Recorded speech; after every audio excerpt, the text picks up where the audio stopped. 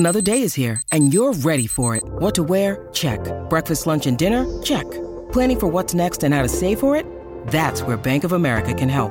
For your financial to-dos, Bank of America has experts ready to help get you closer to your goals. Get started at one of our local financial centers or 24/7 in our mobile banking app. Find a location near you at bankofamerica.com/talktous. What would you like the power to do? Mobile banking requires downloading the app and is only available for select devices. Message and data rates may apply. Bank of America N.A., member FDIC. It sort of reminds me of Greta Thunberg. Only August of 2018, a little more than a year ago, that this Swedish student decided to strike for the climate and skip school on Friday so she could sit in front of the Swedish parliament with a sign that said "School Strike for the Climate." And how a young girl at the age of 15 already was using her voice, a girl who was even autistic, someone with her challenges, she would already start speaking up. And look at the global impact she's made. It's incredible. In starting and sparking a youth movement, in being nominated for Nobel Peace Prize. And it just took that girl's belief that what she was saying, she wanted people to hear what she was saying, and she did it in the way that was authentic to her. And I would say, when you ask the question, what can people do? Look at what that young lady did, a 15-year-old. So what can we do? We certainly can wake up in the morning and do something. But the key is to take action, to do things. Talk to your neighbor, talk to your newspaper, call your elected officials, but do something rather than do nothing. And don't assume that somebody else is going to do it. That's been a big lesson to me the last decade, or even what got me started is I was thinking, hey, there's this climate crisis. Shouldn't the government be doing something about this? I'm busy with my job in the internet and advertising, and I've got all my problems, but you government leaders, we appointed you to go watch out for us. Well, guess what? They're not doing a thing about it, right? That's the problem. And that's why we've got to get back to, raising our voices, the democratic ideals of speaking up, speaking our minds, not getting so busy with our own lives, but breaking back out into participatory democracy and saying like, hey, I actually have a voice. I better use my voice.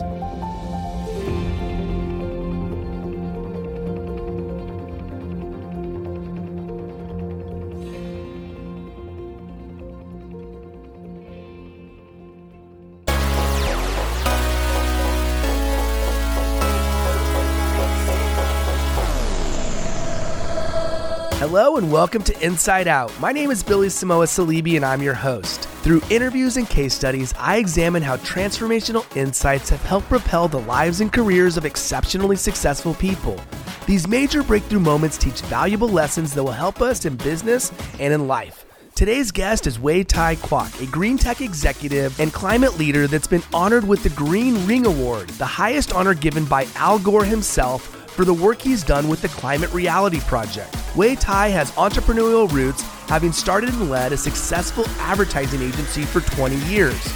On the show, we learn what made him leave that company so he could start working with companies that are combating climate change. Since making that transition a decade ago, Wei Tai has held executive-level roles with some of the biggest solar companies on the planet. But it doesn't stop at work. Wei Tai has taken action in his personal life as well, making changes to his home and lifestyle to become carbon neutral, and spending most of his non-work hours co-leading the 700-person Bay Area chapter of the Climate Reality Project. His unwavering commitment to fight climate change is remarkable, and I'm so glad I'm able to share his story on this show. This is part one of a two-part interview where I had the opportunity to sit down with Wei Tai in his home in Northern California. In this episode, he'll share his insights about the climate crisis and provide ideas and advice for anyone wanting to do more to combat climate change. Whether you're a business leader, entrepreneur, or work for a company and want to contribute more, this show is sure to provide insights that will help you do more to help this cause. Hearing him and his story is truly inspiring, so please enjoy this episode of Inside Out.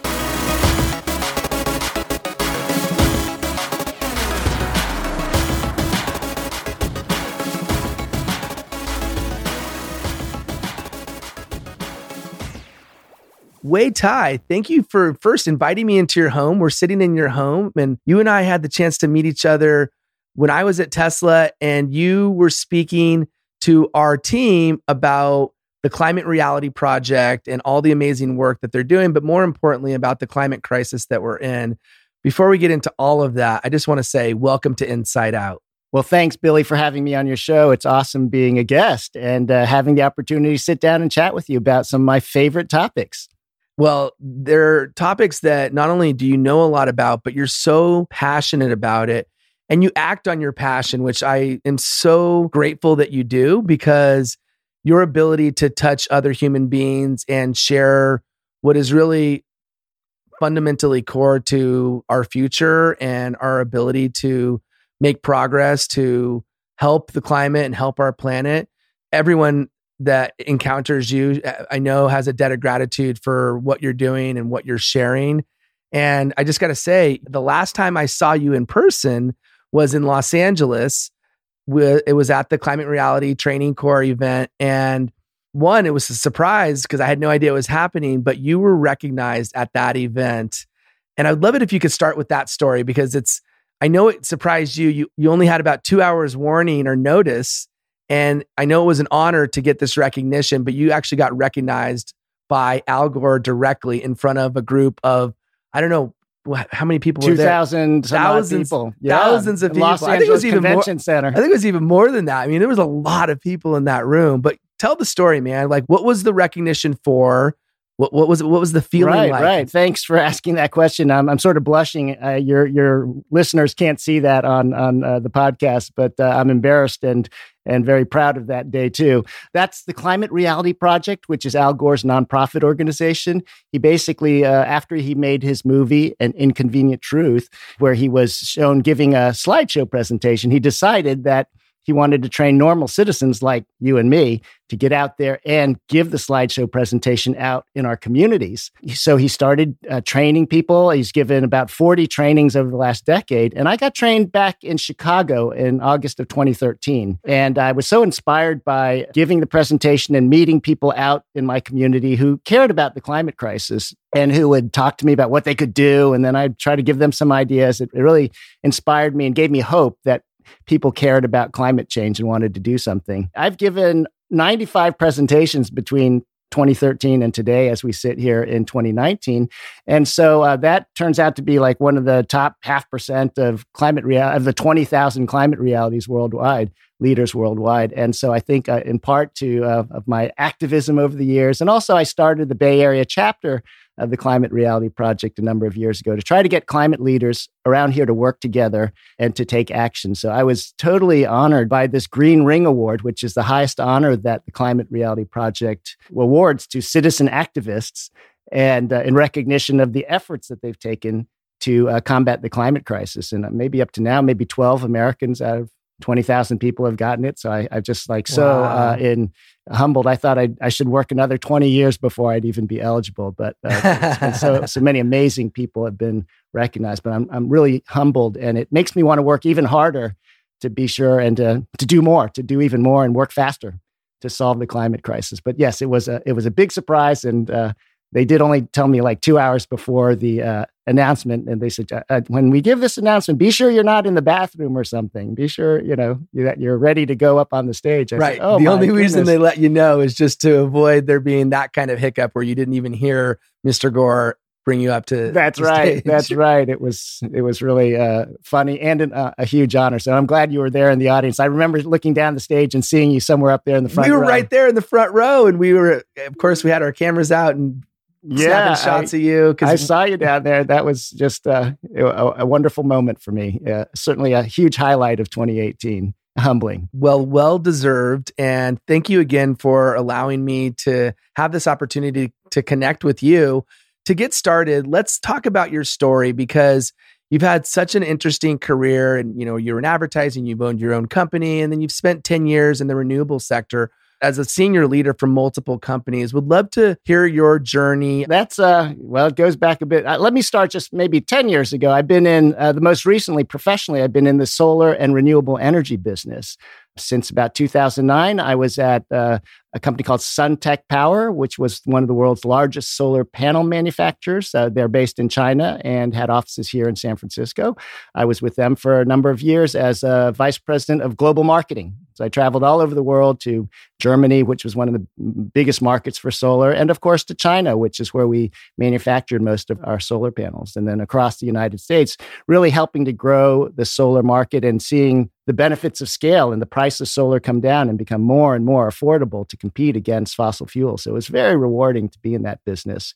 I subsequently worked for NRG, which in their residential solar division for a couple of years. They're a big player in the U.S. energy business. And then I jumped into a small company called Andale Solar, which was in the racking business, racking parts. It was a turnaround situation. We were trying to get a penny stock to double or triple in size, and it was sort of upside down financially. We did not succeed in turning it around. And then I got into the energy storage category with an early stage Flywheel energy storage company that was doing utility scale storage, because that is really like the somewhat of the holy grail of the renewable energy industry. It's great that we've got wind power and solar power dropping in cost so rapidly, but in order for us to get to a world with 100% renewable energy, we're going to have to be able to store some electricity for the time when the wind's not blowing and the sun's not shining. And that storage, currently today, lithium-ion technology has like 99% market share. And I've been frustrated to see that segment of the industry has not advanced as quickly in terms of finding breakthrough technologies and dropping the price as fast as we saw in wind and in solar. And so I sort of thought that was an area that I wanted to focus on the last 3 years. So I was working in Flywheels, kinetic energy storage the last 3 years, and that sort of brings us to today.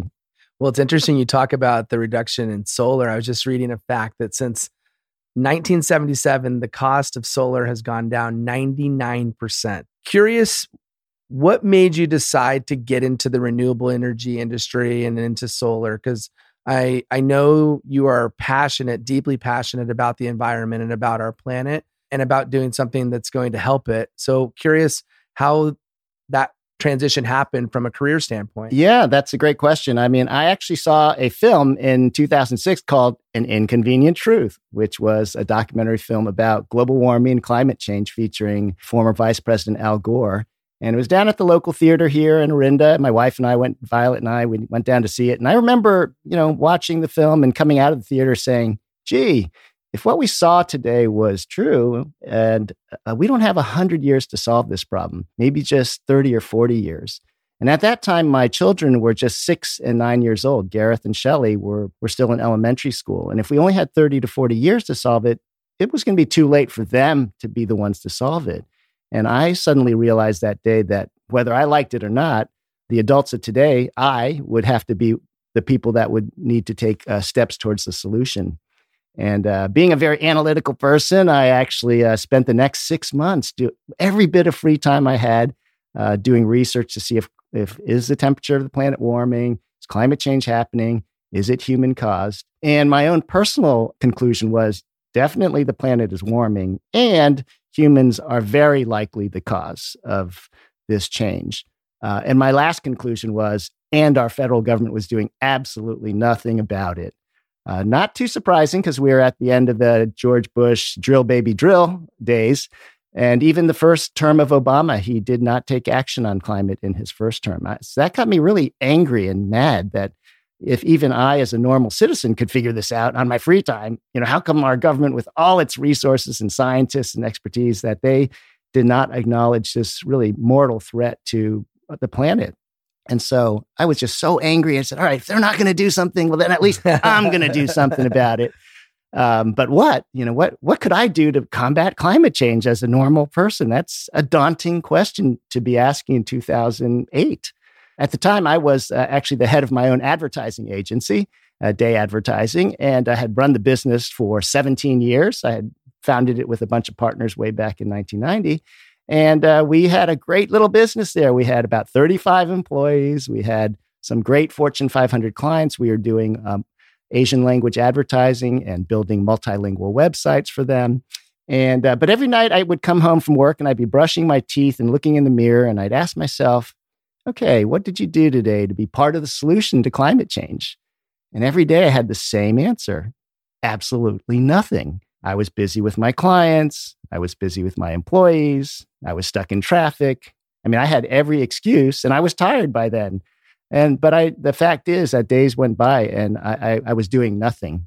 And it wasn't really before long that I realized that not only was I not being part of the solution to climate change like I hoped and planned, I was actually part of the problem because I knew climate change was happening and yet I was doing nothing about it. And when that really dawned on me, it became like a moral and ethical crisis that I had where I said, this is terrible. And I stopped enjoying work, the job I'd loved, the career I'd loved, the company I'd loved, and put so much time in and rejoiced in. I didn't enjoy it anymore. I couldn't enjoy going to work. And in fact, the tipping point of all of this, I was thinking okay, I've just got to quit my job. I've got to quit my company, sell my company, and find a job where it's part of the solution to climate change. And I think the tipping point one day, you're from LA, so I'll just share this LA story. I was down at a bank, a client, which was a bank in LA, and we were helping them to build their website. And their website, we spent like 30 minutes discussing whether a button should have rounded corners or square corners.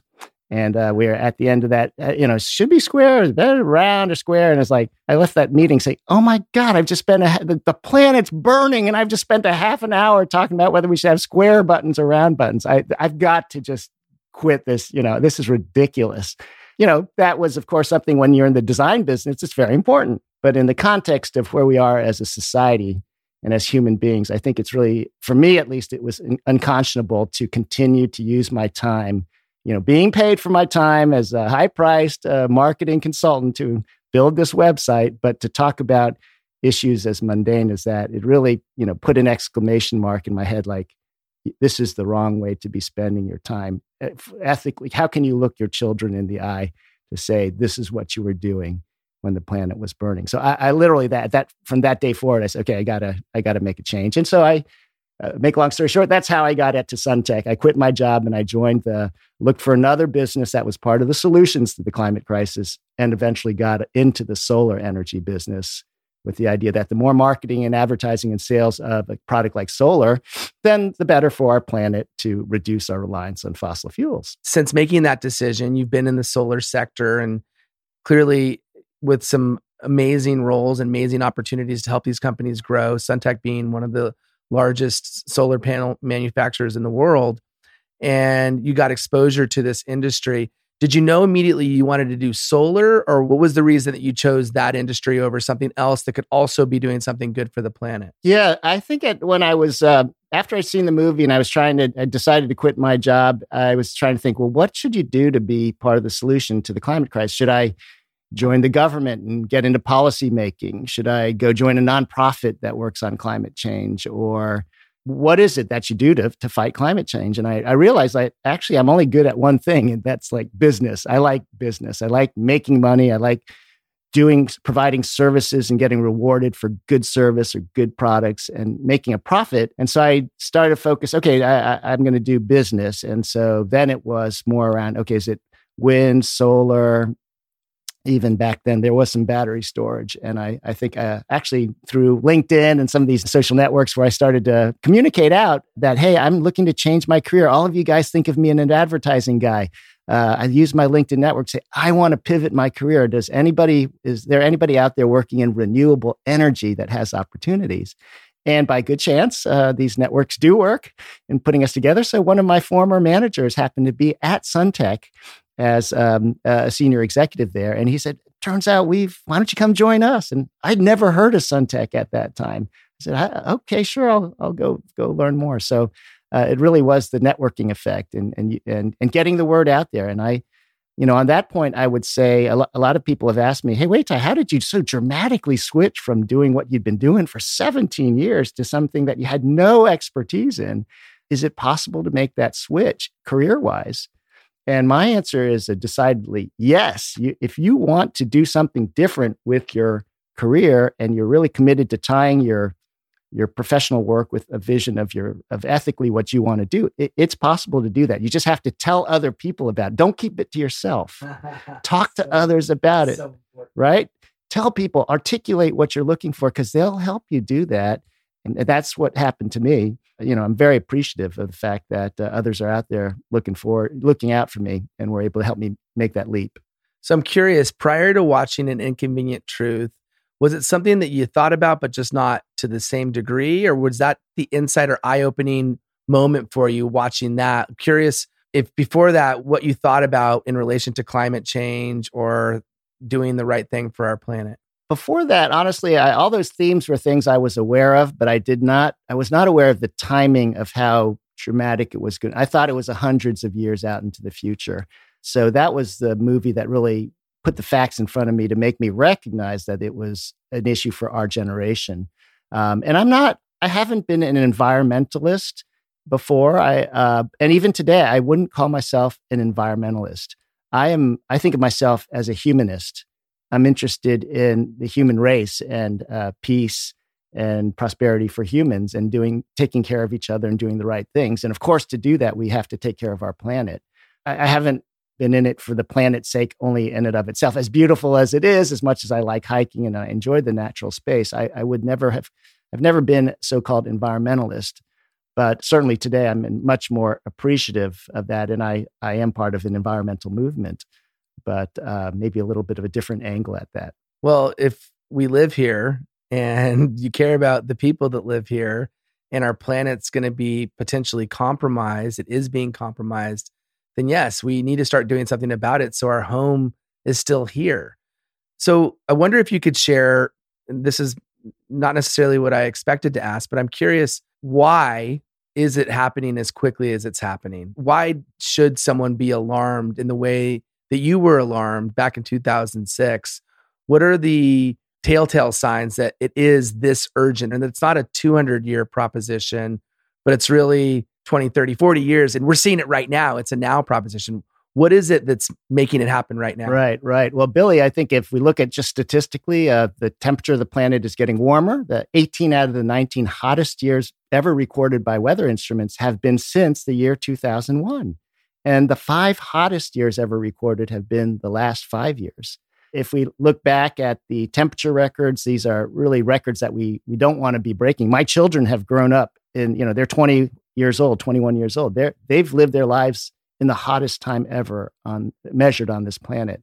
And that scares the bejesus out of me if we think about geological time, which you shouldn't see these type of spikes in such short periods of time. I think and warmer weather means that there's more an amplification effect on the severity of storms like hurricanes. There's more moisture in the air, so that when it does rain, more moisture comes down. Flooding is much more severe. And we're seeing that in Hurricane Harvey. Each hurricane, yet another hurricane to hit us, is yet another record-breaking 1-in-1,000-year storms are happening every 2 or 3 years now. Wildfires out here in California due to the drought situation. These are all increasingly telltale signs that this weird weather is actually related to climate. So I think the signs are all around us. Once we start to put the pieces together, we realize that we don't have as much time as we think. And in fact, the United Nations issued a report last October saying that we only really have 12 more years left between now and 2030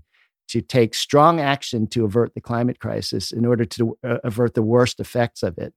And I think so that whole 30 to 40 years, we probably really had even less than that. So it worries me. That scares the bejesus out of me, and it motivates me to make every day count. What are those worst effects? You said 12 years. Let's just say that we did nothing. What would potentially happen in 12 years? Well, if we did nothing, the nothing piece is the thing to be concerned about is the increase of greenhouse gases that humans are emitting into the atmosphere. The leading cause of greenhouse gas emissions is the burning of fossil fuels, meaning the gasoline from our cars, burning coal to fire up electricity, natural gas combustion, and so forth. And if business as usual, we keep putting more carbon dioxide from fossil fuel burning into the air, the greenhouse effect will continue to move up the temperature of our planets. And I talked about storms, but we could talk about the melting of the ice caps, which we're already seeing, the loss of huge sheets of Antarctica, and the rising of sea levels, and certain cities like Miami, which are at risk, New York City at risk, the coastal areas that are at risk to several feet of sea level rise. So that's just both economic damage as well as migratory. Well, where are those people going to move? Okay, they're going to have to pull up and move. I worry actually a lot about migration from other countries where we're seeing droughts in Syria. They had multi-year droughts. They have no longer ability to feed their families. They've had to leave and abandon their farms, move into cities, and then put pressure on the cities. And then they're moving to try to Germany, Hungary, and other countries, creating a crisis of immigration. And we've heard about the caravan coming up from Central America. Well, Honduras and I believe Nicaragua, those countries are basically facing the same thing. The farmers there are not able, after a year or 2 or 3 years, you can't grow your crops. What are you going to do? What are you going to eat? You have to move someplace where there's more fertile land, there's more opportunity. You're going to die on your land. So can we blame these people for trekking north in a caravan up through Mexico to America, the promised land? And here we are wanting to build a wall to keep them out of here. Well, there's a reason they're coming. And I think that we really need to pay attention to these telltale signs and just imagine how much more severe it could be in the decades ahead as we would expect more droughts to happen all around the world. So I think the pressure, we've got to act now while there's still a little bit of breathing room for us to find those solutions and try to make sure that they can stay where they are. That's really the best way to protect America, is to make sure the rest of the world is taken care of too. We can't just take care of within our borders as Americans. We have to be thinking about our neighbors and elsewhere in the world to make sure that they have peace and stability. That's what equal peace and stability for us. I think this whole idea of focusing on us only, building walls around us and making sure we're in our walled garden, it's not going to work like that. That's not the road to prosperity in my view. Yeah, no, I completely agree. And I'm curious if somebody's listening to this and they think to themselves, I wish I knew what to do, or I want to do more than I'm already doing. What advice would you have for that person, knowing that maybe they love their job, maybe they don't want to switch careers, maybe they don't want to get into a career that does something quote unquote good for the planet, but maybe they're also willing to do that. What advice do you have for that person? Well, I think the number one thing you can do to fight climate change actually is not changing your light bulbs, or not buying an electric vehicle, or not putting solar panels on your roof. It's speaking up and saying something, and that you're concerned, speaking up to share with your family and your network and friends that climate change worries you, that you want to do something about it, and creating a conversation. Because if we don't talk about it, we are not going to solve the problem. If we silently in our homes act as better citizens to change our light bulbs, that's not as good as if we are loud about it and are talking about it, even as so-called controversial as that might be. But that's really the necessary path for a democracy, is to what we want changed. We better be talking about it and create a community discussion, and then get the masses to work on a solution, and let our policymakers know that we care about this. Otherwise, they'll say, we don't care about it, right? So I think talking about it, number one, is what I would say is a leading thing to do. But that being said, there are many things that I do in my home that I was telling you a little earlier, that I decided this summer to retrofit my house and get rid of all fossil fuels. Something that I hadn't even thought about for years before. I thought I was stuck with my gas hot water heater or my gas furnace. But it turns out when I did a little more research and I educated myself on some solutions, that these are cost effective. And it just a little bit of education allowed me to move forward with some projects that I was able to convert my gas cooktop to an induction electric cooktop. I converted my gas fireplace to an electric fireplace, which I thought looked really ugly, those electric fireplaces, but they've made the technology so much better now. They have some really good-looking electric fireplaces. Anyways, I think there are actually opportunities all around us if we check them out, educate us. There's only a certain amount of time in the day, so I don't have time to go looking at all these things, but wherever I do turn, it's sort of fun to find and discover things we can do in our personal life that can also be part of the solution to the climate crisis. But I do think that, as Bill McKibben, the founder of 350.org, has said, and it really resonates with me, he says, the time for personal action to be part of the solution is too late. If we'd done that 30 or 40 years ago and everybody did that, we wouldn't have today's climate crisis. Today, if we want to make progress on this, we must do more than personal action. We must work with others. We must work in groups and press urgently for action. And to me, that means that joining up with a nonprofit organization like that's what I do with the Climate Reality Project as a nonprofit. We work with hundreds of other people in my community to take action together and press cities, counties, states to change the policies that will move the needle on greenhouse gas reductions. But basically the idea of even if we like to work by ourselves, we got to get out there and work with others and join forces to fight the climate crisis. So Bill McKibben really inspires me in that thinking that the time of personal action is beyond us. We've got to do group action now. What a fascinating insight. It's too late to do it just solo. We have to work together. We have to scream from the mountaintops and work in groups to actually impact and make the kind of change that we need to make as quickly as we need to make it.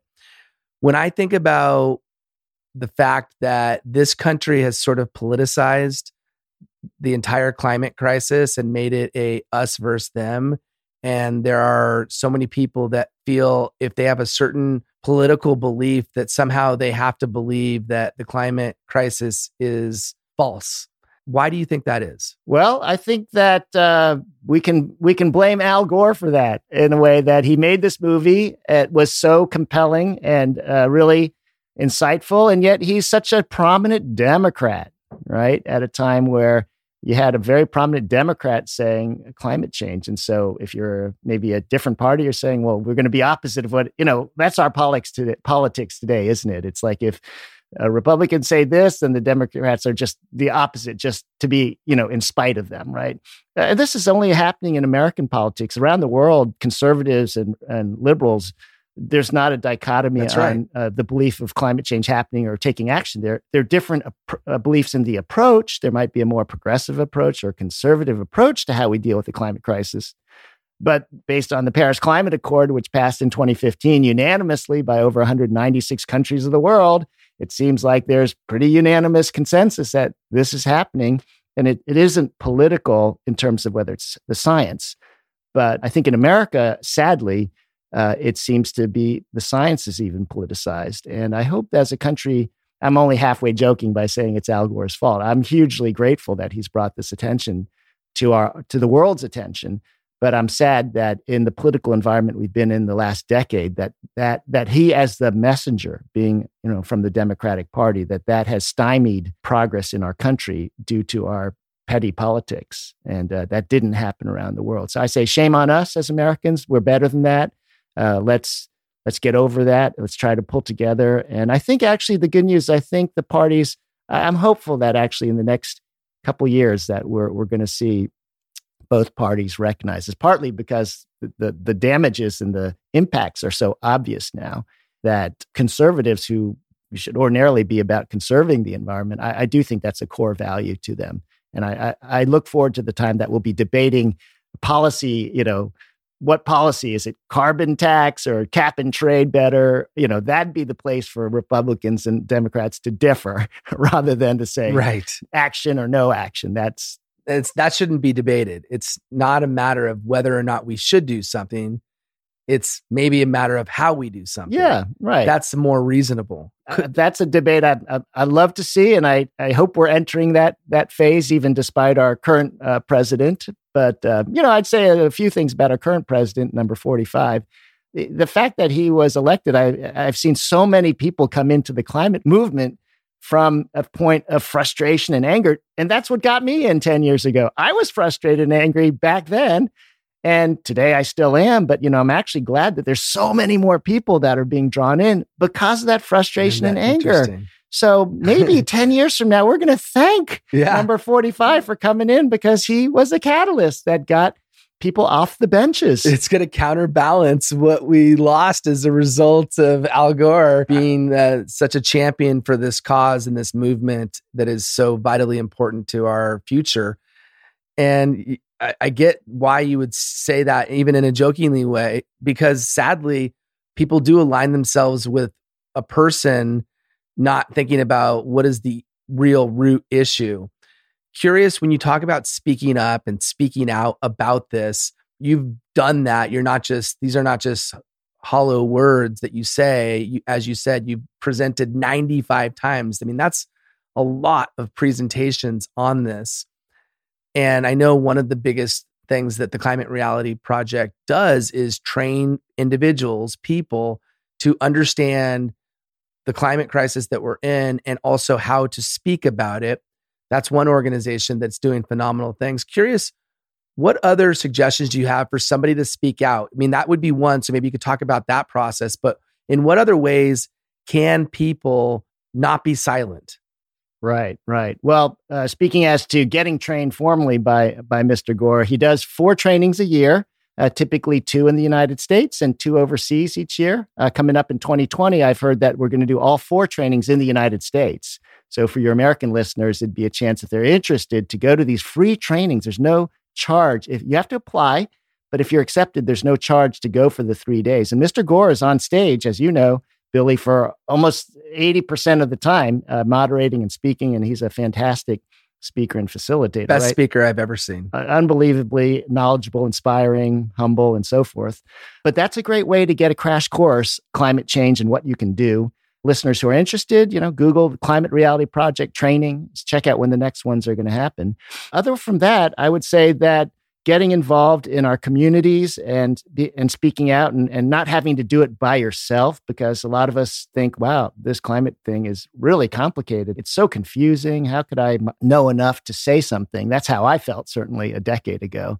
And certainly even how I feel today and I spend all my time reading about climate change issues and solutions. It is pretty complicated. But what is actually simple is that we have to keep fossil fuels in the ground.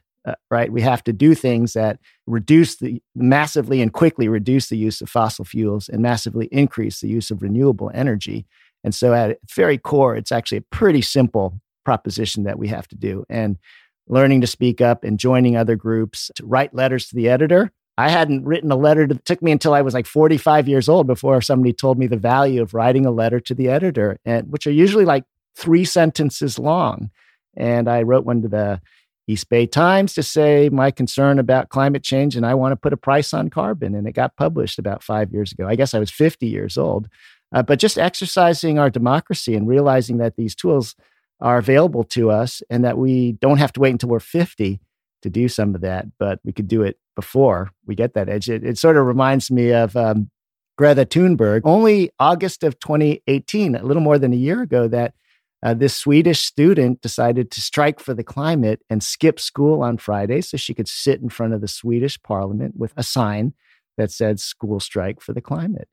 And how a young girl at the age of 15 already was using her voice, a girl who was even autistic, someone with her challenges, she would already start speaking up. And look at the global impact she's made. It's incredible. In starting and sparking a youth movement, in being nominated for Nobel Peace Prize. And it just took that girl's belief that what she was saying, she wanted people to hear what she was saying, and she did it in the way that was authentic to her. And I would say, when you ask the question, what can people do? Look at what that young lady did, a 15-year-old. So what could we do? We certainly can wake up in the morning and do something. But the key is to take action, to do things. Talk to your neighbor, talk to your newspaper, call your elected officials, but do something rather than do nothing. And don't assume that somebody else is going to do it. That's been a big lesson to me the last decade, or even what got me started, is I was thinking, hey, there's this climate crisis. Shouldn't the government be doing something about this? I'm busy with my job in the internet and advertising, and I've got all my problems, but you government leaders, we appointed you to go watch out for us. Well, guess what? They're not doing a thing about it, right? That's the problem. And that's why we've got to get back to raising our voices, the democratic ideals of speaking up, speaking our minds, not getting so busy with our own lives, but breaking back out into participatory democracy and saying like, hey, I actually have a voice. I better use my voice. And again, I'm a little ashamed that it wasn't until I was 50 years old that I wrote the letter to the editor. And 2 weeks ago, on September 20th, 2019, I marched on Washington, D.C. with a sign to support Greta Thunberg on a global climate strike for students. And I'm from Washington, D.C. I grew up in the Washington, D.C. area. It took me until the age of 55 before I carried a sign up on the Capitol Hill to protest, right? I wasn't there for Martin Luther King or Vietnam War, but so I say I was proud to be out there, and it was sort of a funny moment for me to say, here I am at the Capitol with a protest sign being led by a 15-year-old. What's wrong with this picture? Except that I was proud that even at this stage of my life, I'm finally getting active like I should have a long time ago. I think it's a powerful insight to recognize that we often think somebody else is doing it, somebody else is taking care of it, whether that be the government or just somebody else. One of the things that you shared in a previous conversation we had is that you didn't or don't feel like everything should be relied upon the government or legislation, that you really think the opportunities and the best way forward is through business. Can you speak a little bit about why you feel that way? Right. Well, I do think that if businesses and business models and profit motives, and we can use the market, we're a market economy. We're not a communist or socialist economy. We have used markets and capitalism to drive change for the better or worse in the Western world. And that's what's gotten us here into the predicament we have. And I think the strongest engine to get us out of that is not through laws, regulations, do this, mandatory this or that. There's going to be a limit to how effective that's going to be. If we change a bit of the rules of the game of what we value as a society, and we have businesses drive to that goal and use all those trillions of dollars of capital to align them instead of going one way, but to align them going the way we need them to go, then I think that's going to be the fastest path forward out of our problems.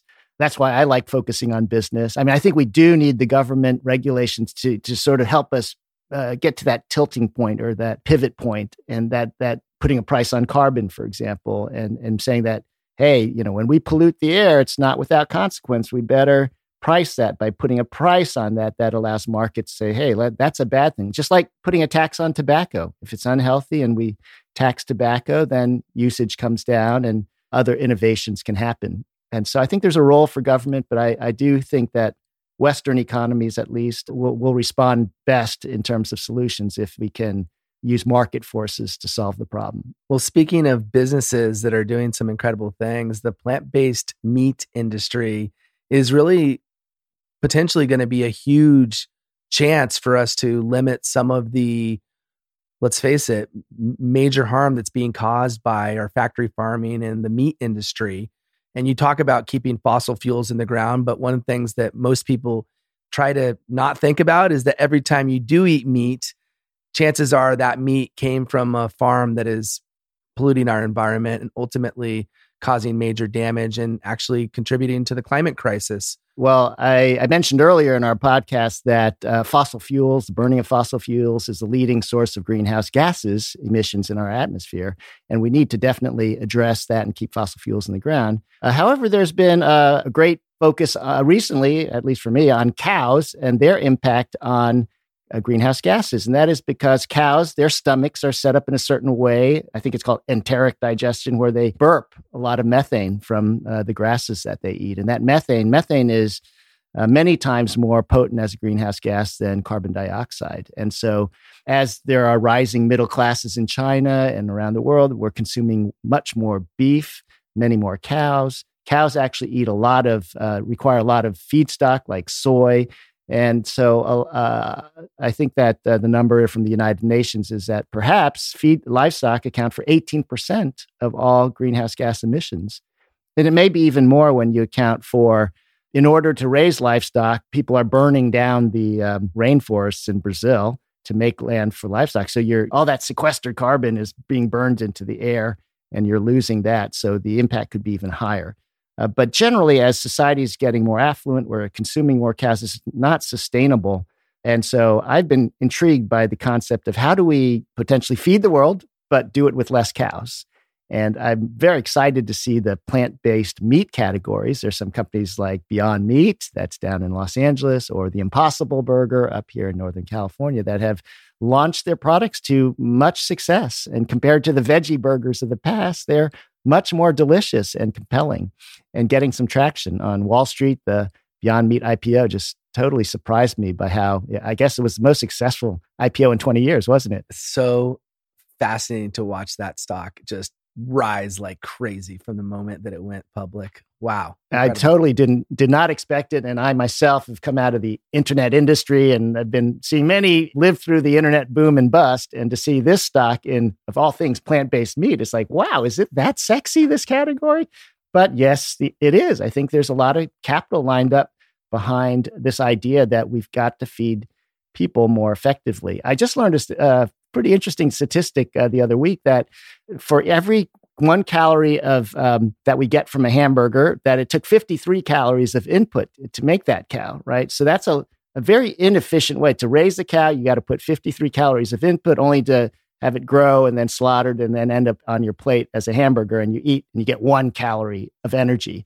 A chicken, on the other hand, is 9-1, not 53-1. So chickens are a much more efficient delivery mechanism to feed the planet, just in terms of calories in versus calories out. And of course, a plant itself is even going to be much less than 9. I don't know what that number is, but single digits in terms of calories in and out. So how are we going to feed a world of 8, 9, 10, 11 billion people?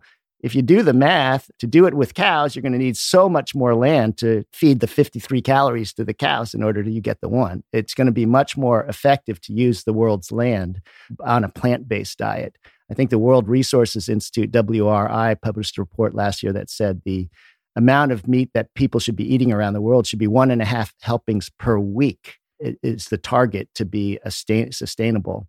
And we're way beyond that now. So it really has been, I've been trying to educate myself on the role of meat in our society and livestock, and can that be part of the solution to the climate crisis?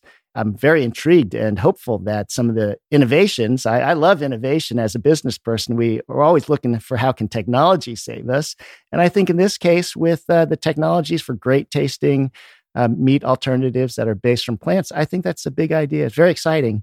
And I'm hopeful that we can make a dent in some of them, both the greenhouse gas emissions, but also just fundamentally, how do we feed the planet in a sustainable way, given the land that we have available to do this in? Wow. Yeah, no, I could not agree more with everything that you're saying. And it's exciting to know that there are ways in which we can contribute both individually and personally, but also you in your career have made it a mission to always align yourself with companies that are doing the right thing. I want to transition a minute and get to the career insights that you've had, things that have been pivot points in your own trajectory career-wise, and wondering if you look back on your experiences, either starting your own company and running it for 17 years, or as a leader at some of the premier solar companies.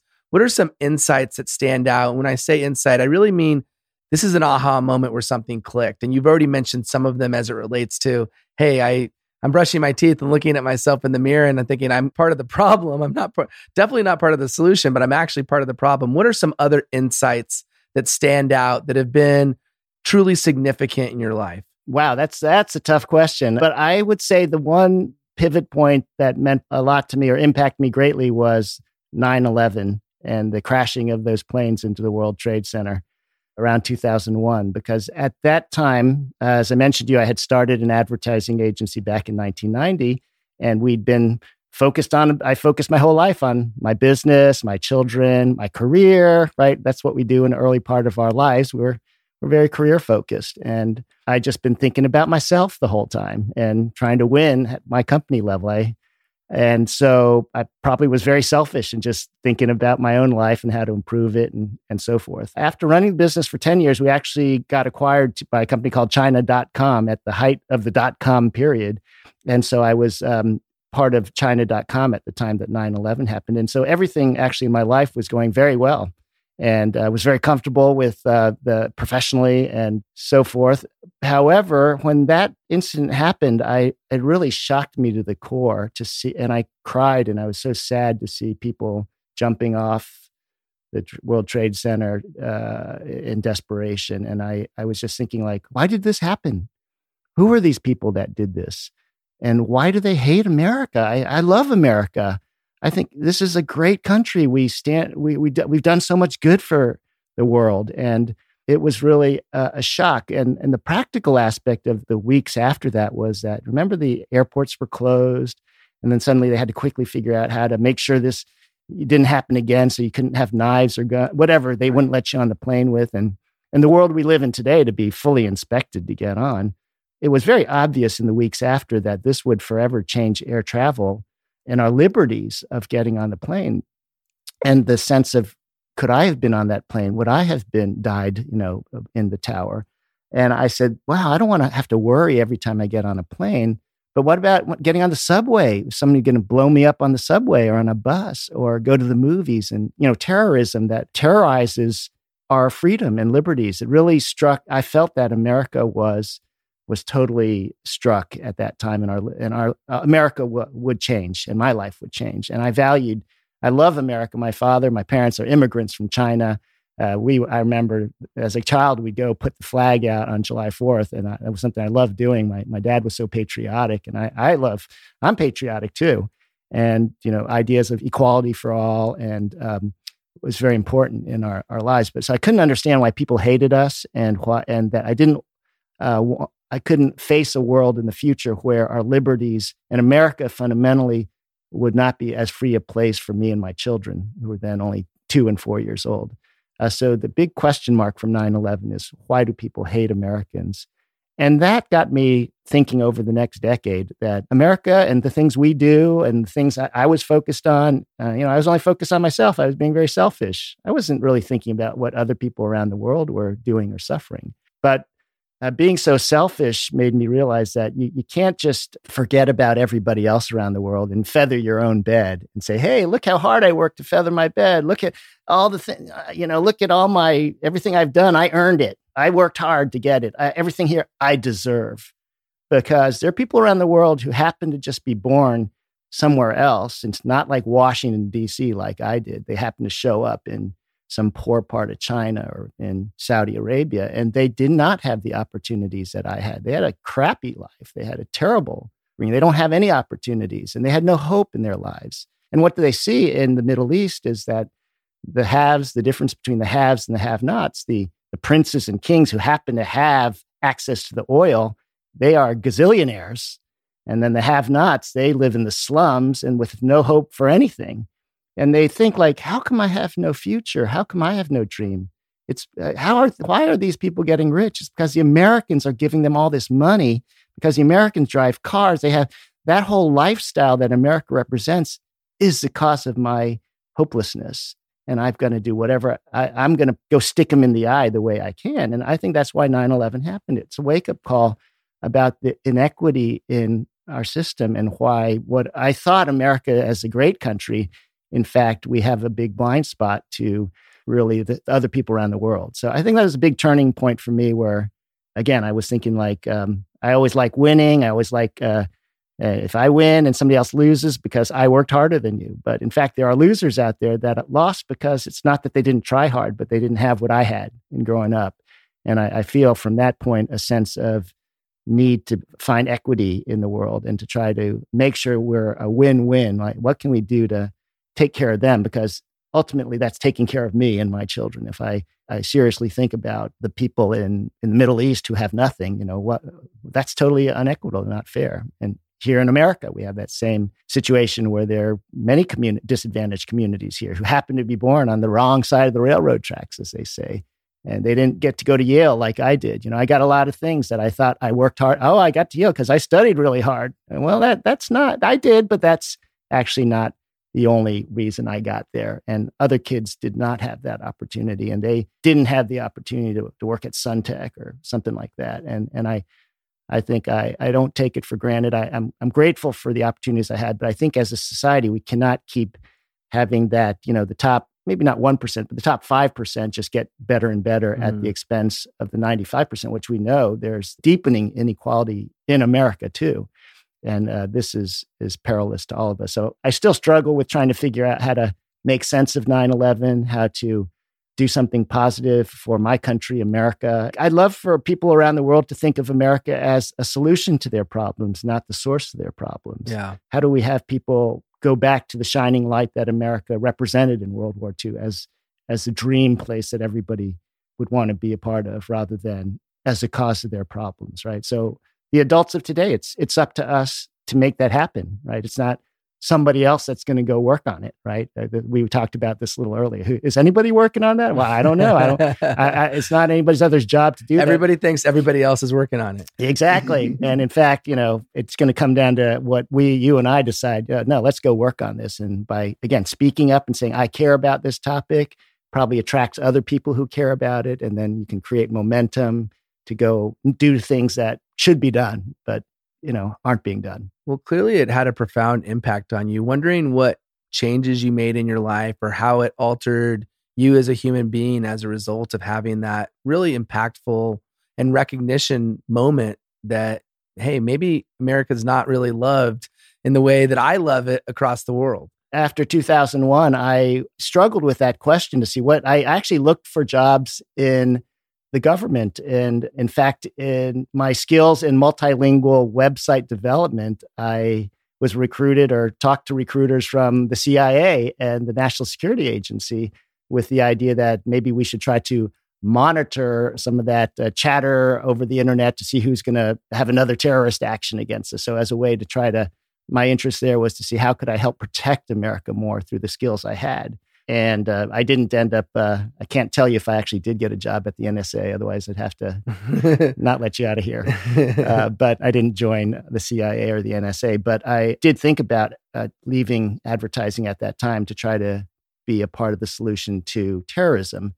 But it wasn't until a couple years later in 2006 when I saw the movie about climate change that some of this started to come together, that our addiction to oil and fossil fuels, which I think perpetrated the 9/11 incident, was actually a roadmap to disaster from a planetary point of view too. And that's what gave me sort of the aha, okay, if we can decrease the amount of fossil fuel use, that will help. If we stop buying as much oil from Saudi Arabia, and if we could power Saudi Arabia through a more equitable and democratic form of solar, where everybody could power their own home from solar energy, that's a democratizing engine of solar power.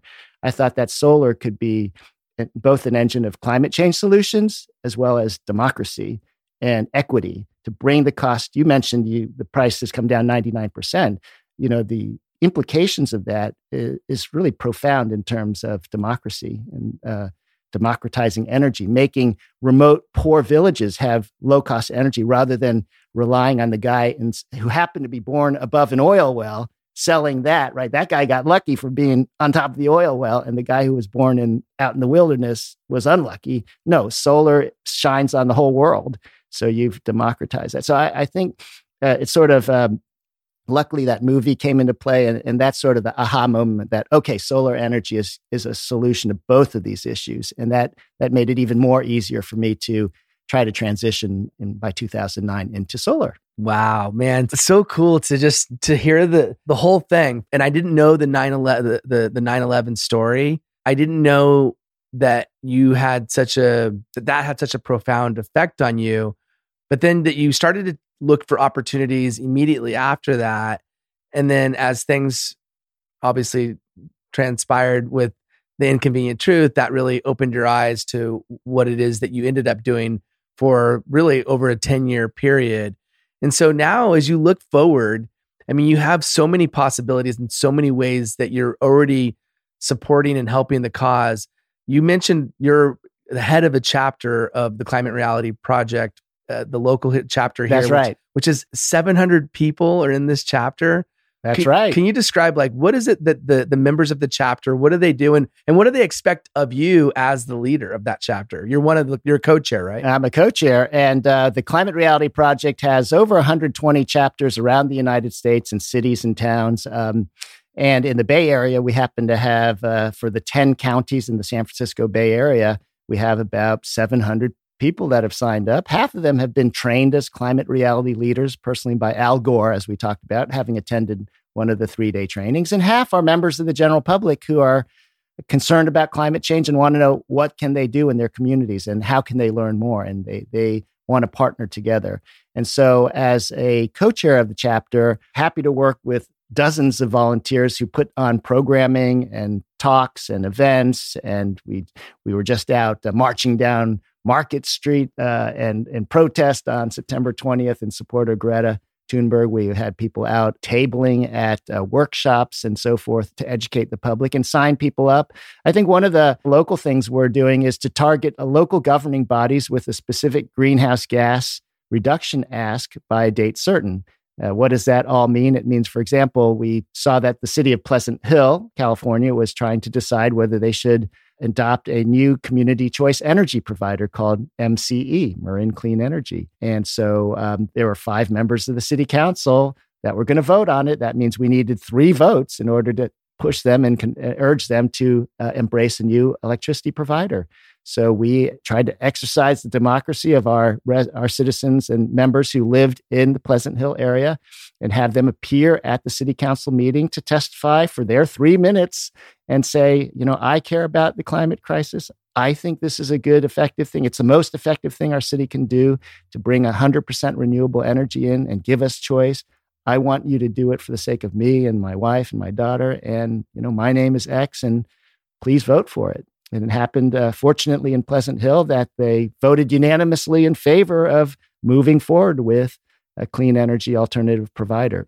And so that type of thing of having our members, and that gentleman, we had a gentleman go to speak at the city council. He's in his 60s, I believe, and he said he'd never gone to a city council meeting before. And he considers himself active in his community, but that's just one thing that, again, like somebody else is doing that. No, you go do it at the age of 60. And he said, it was the first time I spoke up in public and it felt so good afterwards. It really, and to hear that my voice mattered in my community. And I think that's what we're trying to do as the Climate Reality Project chapters, is to get into our communities, have people wake up, do things that they hadn't done before, but to exercise their democratic muscles, build up their muscles, whether it be writing letters to their elected officials, letters to the editor, showing up and speaking up about things they care about, and then seeing that their voices make a difference. Yeah. Because if any of you know city council members, there are not too many people that attend these meetings and actually talk about these really nerdy, geeky topics. So if even 4 or 5 people show up at a meeting and speak, it matters. It really influences the 5 people. And again, we only need 3 votes to pass something. So can you get 3 votes in your city, your county, and so forth? And I say yes. But again, most people are thinking somebody else is doing it. And I think that's the problem. Curious what roadblocks you're seeing. If you're looking at your mission is to do everything you can in your power, but also helping others see what they could be doing, what resistance are you seeing, or what roadblocks exist that are preventing you from getting as much done as you really want to? Right. Well, I think that I mentioned that we have 700 members that I truly believe that they are deeply concerned about climate change and they want to take climate action. At the same time, they're busy. And probably like me, they brush their teeth at night thinking, what did I do today for the climate crisis? They probably answered the same as I did. Absolutely nothing, because they were busy with their jobs, their kids, or so forth.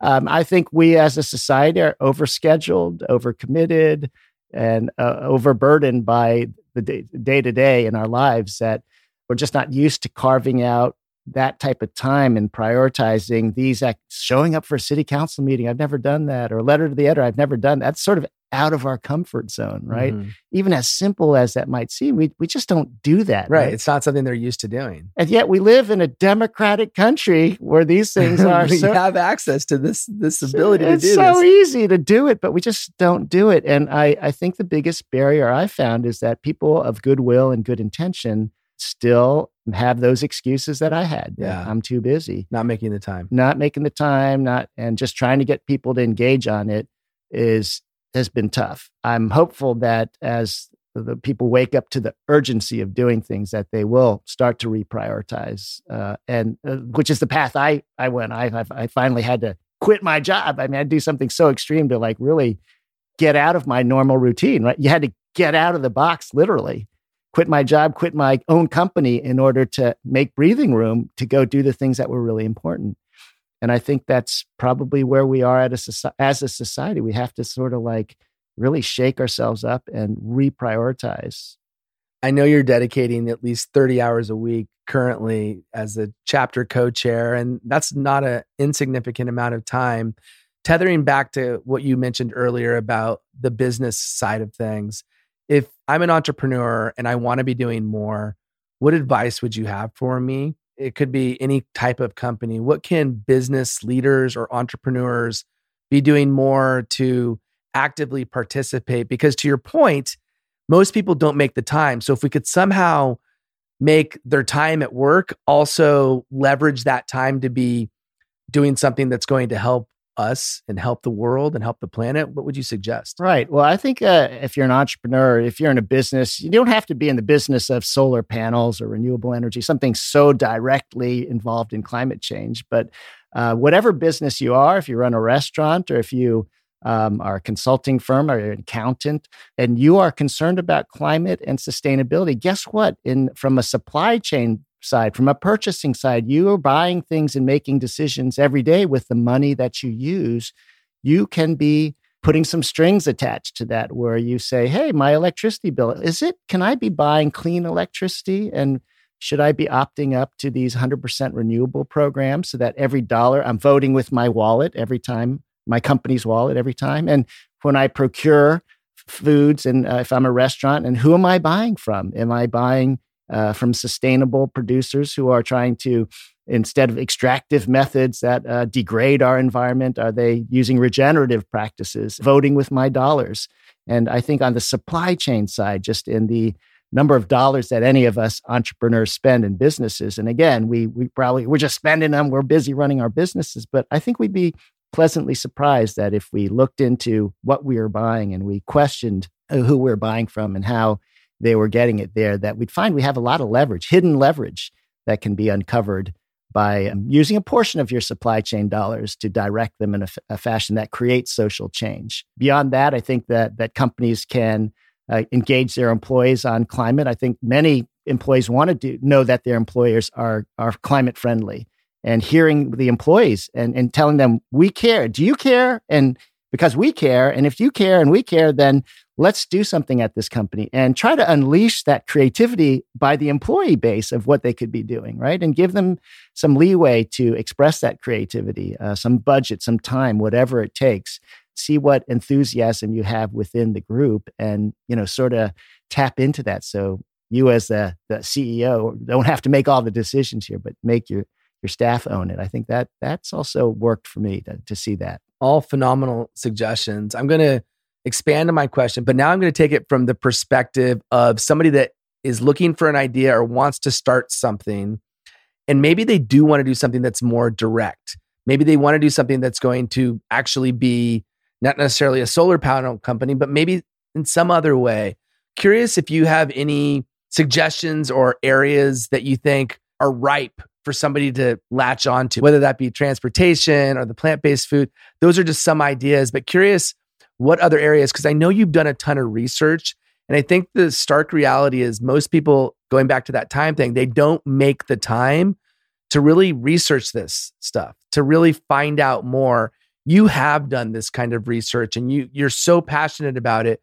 Wondering if you could share in your research, you've already retrofitted your home in many ways to be doing things to stop taking fossil fuels from the ground and just making improvements to your home to allow for your home to not be doing that is just an example, but there's got to be other ways. I'm curious what ways that you could think of leveraging some of your own research. Well, I think you could either be opportunistic or you could be strategic and analytical. So let's say if you're a strategic and analytical type of person, you could open a book called Drawdown, which lists the top 80 solutions to the climate crisis for reducing carbon. You could see from number 1 through number 80 what makes the biggest impact. Number 1 actually is, I believe, is around air condition retrofits and changing and getting rid of the refrigerants and trying to reform these refrigerants, which are very, very high greenhouse gas problems. And so if you want to say, hey, I want to work on something that has high impact, let me work in the air condition business and try to focus on getting rid of and introducing new products in that area.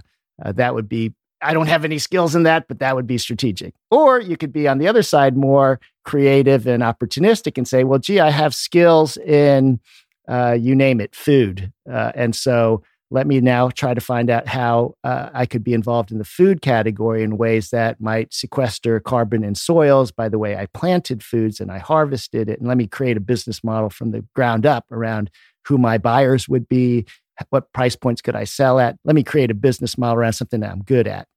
And I think for me, it's my suggestion is more to follow that second path, which is to leverage what skills you have and to do something you're good at already in industries that you have connections and know people in. I've actually discovered in the last many years that almost any category you're in has some sustainability ability in it. And if you could just go figure it out, we're probably just doing things the old-fashioned way. Why not take a step back, look at it through a different lens, take a deep breath. What's the sustainable lens or carbon-free lens, and see if I can build a business model around that and use your creativity to use your strengths, your connections, what you're good at to build a business model around that. So that's sort of a general strategy. I love both of those suggestions.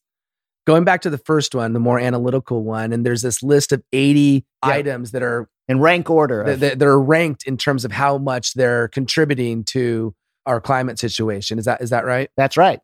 That's right. And so that can be just from like food waste is really high up on that list of how we waste food. And so that means it's a gigantic problem that people have not addressed on. And if you say, well, gee, I'm not really in the food business, but I'm good at marketing. So let me go find businesses that are in the food waste category. And there's a company in the Northern California called Imperfect Produce that sells ugly produce like ugly tomatoes, ugly carrots, and that would otherwise be thrown away. And, let me take my marketing skills or accounting skills or sales skills. I'm just a salesperson, but let me go sell for this company that's involved in food waste. Or I'm an entrepreneur. Let me somehow partner with these guys and figure out how I can get into that ecosystem. And so that can be, a strategic way to tackle some really huge problems. I'm personally excited about the building decarbonization movement. And what does that mean? At least here in Northern California, it means that while our governor last year, Jerry Brown, helped to spearhead an initiative to have all of our electricity be clean electricity by 2045, that's great. We're on a road to having our electricity be clean in 20-some years. But what about our natural gas? What about our heating, our cooking, all of the things we're using natural gas for? There's no policies to reduce that.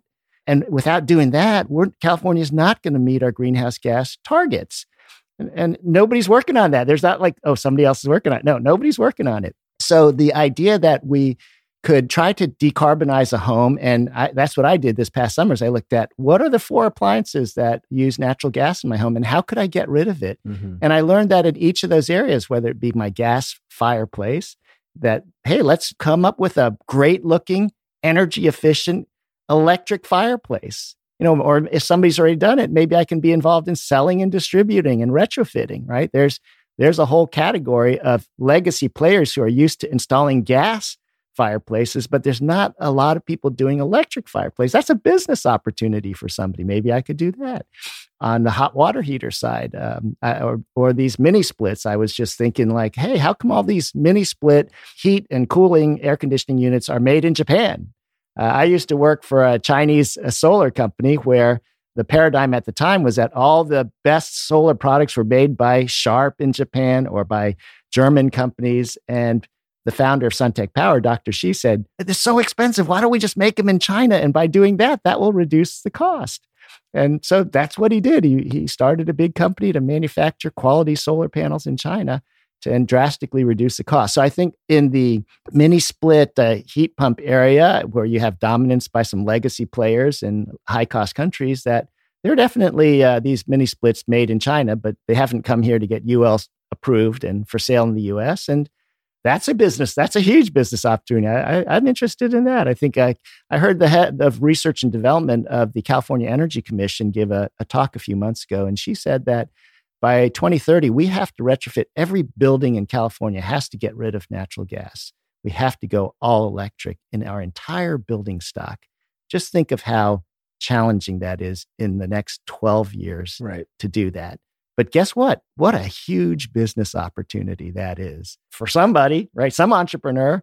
And if California has to do that, get in there now, start figuring it out. Try to figure that out. So those all excite me. I think, honestly, the more I look into any of these issues and problems, they're just massive business so opportunities. Much opportunity. It's incredible. It is. And they're jobs, creating local jobs, doing valuable work in the communities and putting things that already exist, just thinking of them in a different way and launching them. So I think there's actually a lot of business ideas for entrepreneurs out there. We just have to maybe look at it from that lens of, how could my business be helping the solution of the climate rather than doing nothing towards it? We just need to be creative. I mean, that's what it comes down to. I think we got to tap into our inner child and look at things from a different lens. We get so used to being an adult and not thinking of things from a different perspective. And when you get your childlike thinking cap on, it's amazing what you could accomplish.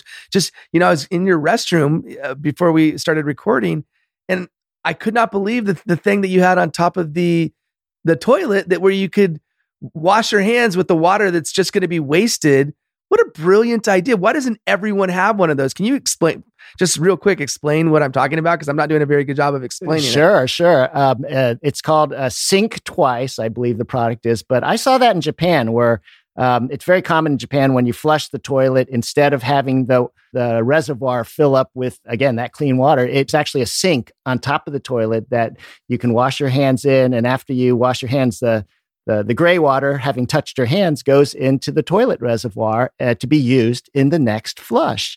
And that saves, 2 gallons of water each time. And so I happen to see that product. Why does not everyone have this? I mean, I just don't get it. Like that is, I'm getting that. That's sorry. I just like, simple yet so powerful. Exactly. It's not like brain surgery, but it's really clever. Right. And super clever. I think that we're just not used to doing that. Or maybe we always viewed water as being free, and so that it didn't matter if we waste. There was no reason to save it because it was free, which it's not true, especially now as we suffer from the drought. But culturally, we're just, when we build buildings, we don't think that way. And yet, how easy is it to just have a mindset shift and say, oh, that should be standard. And then boom, that could be the standard way of doing things. And it's so much smarter. And that was just looking at, my travels through Japan, seeing it. And I said, oh, this is a cool idea. This is great. And so when we had the drought in California 4 or 5 years ago, and I saw one of those for sale, I said, oh, I'm going to get one of those,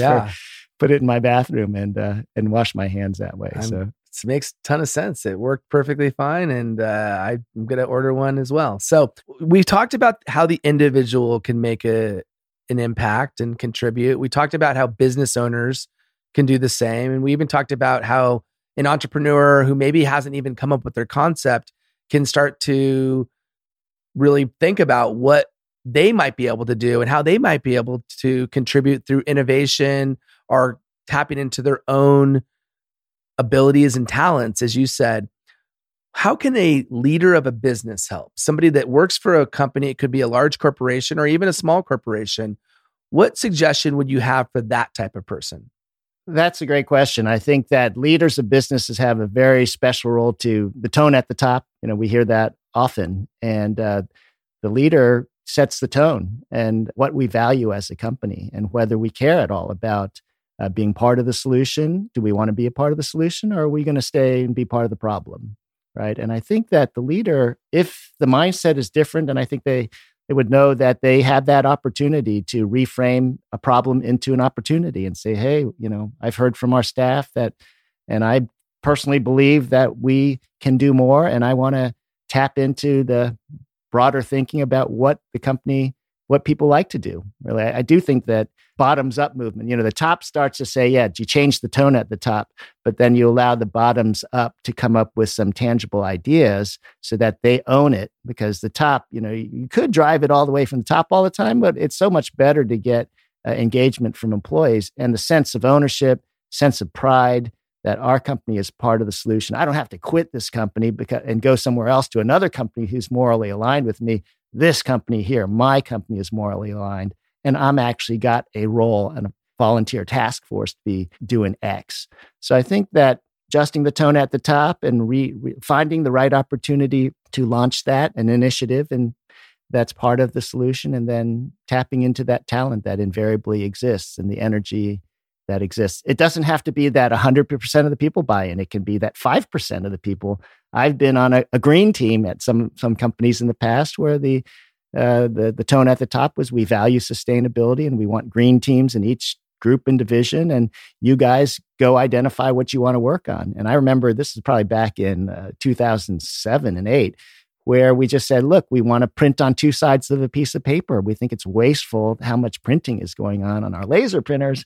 Let's do two-sided printing. And that was a big idea back then, to reprogram people's, printer drivers to print on two-sided. Silly. So and simple. It happens a lot more now, but back then those were the things that employees come up in, which I think does create a sense of like, oh, well, I actually recommended it and then the company did it. And it feel that type of empowerment and impact gives them the confidence to recommend something else and something else. Create an environment where contributions are welcomed, and not only are they welcomed, but there's action taken as a result of these ideas and suggestions.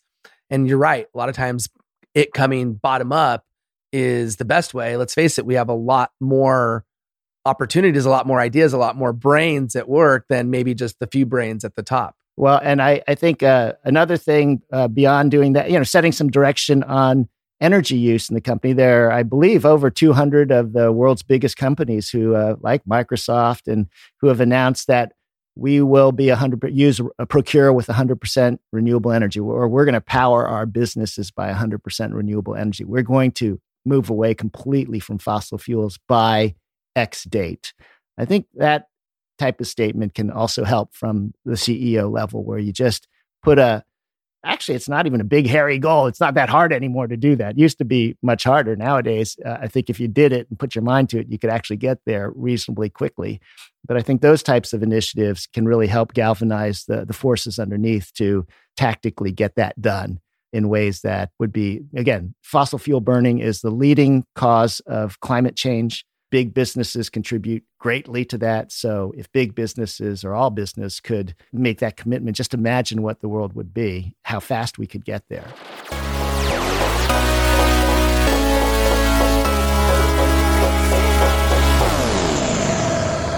Thank you for listening to this episode of Insight Out. I hope you enjoyed the show, and I really hope you took away some valuable insights that will help you in your career, in your business, or in your life.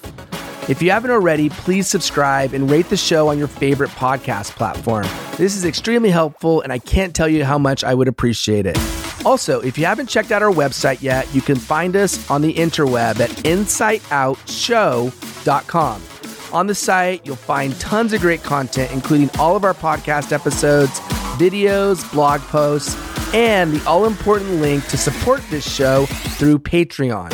If you're not familiar with Patreon, it's an amazing platform that helps creators gain the support they need to continue creating.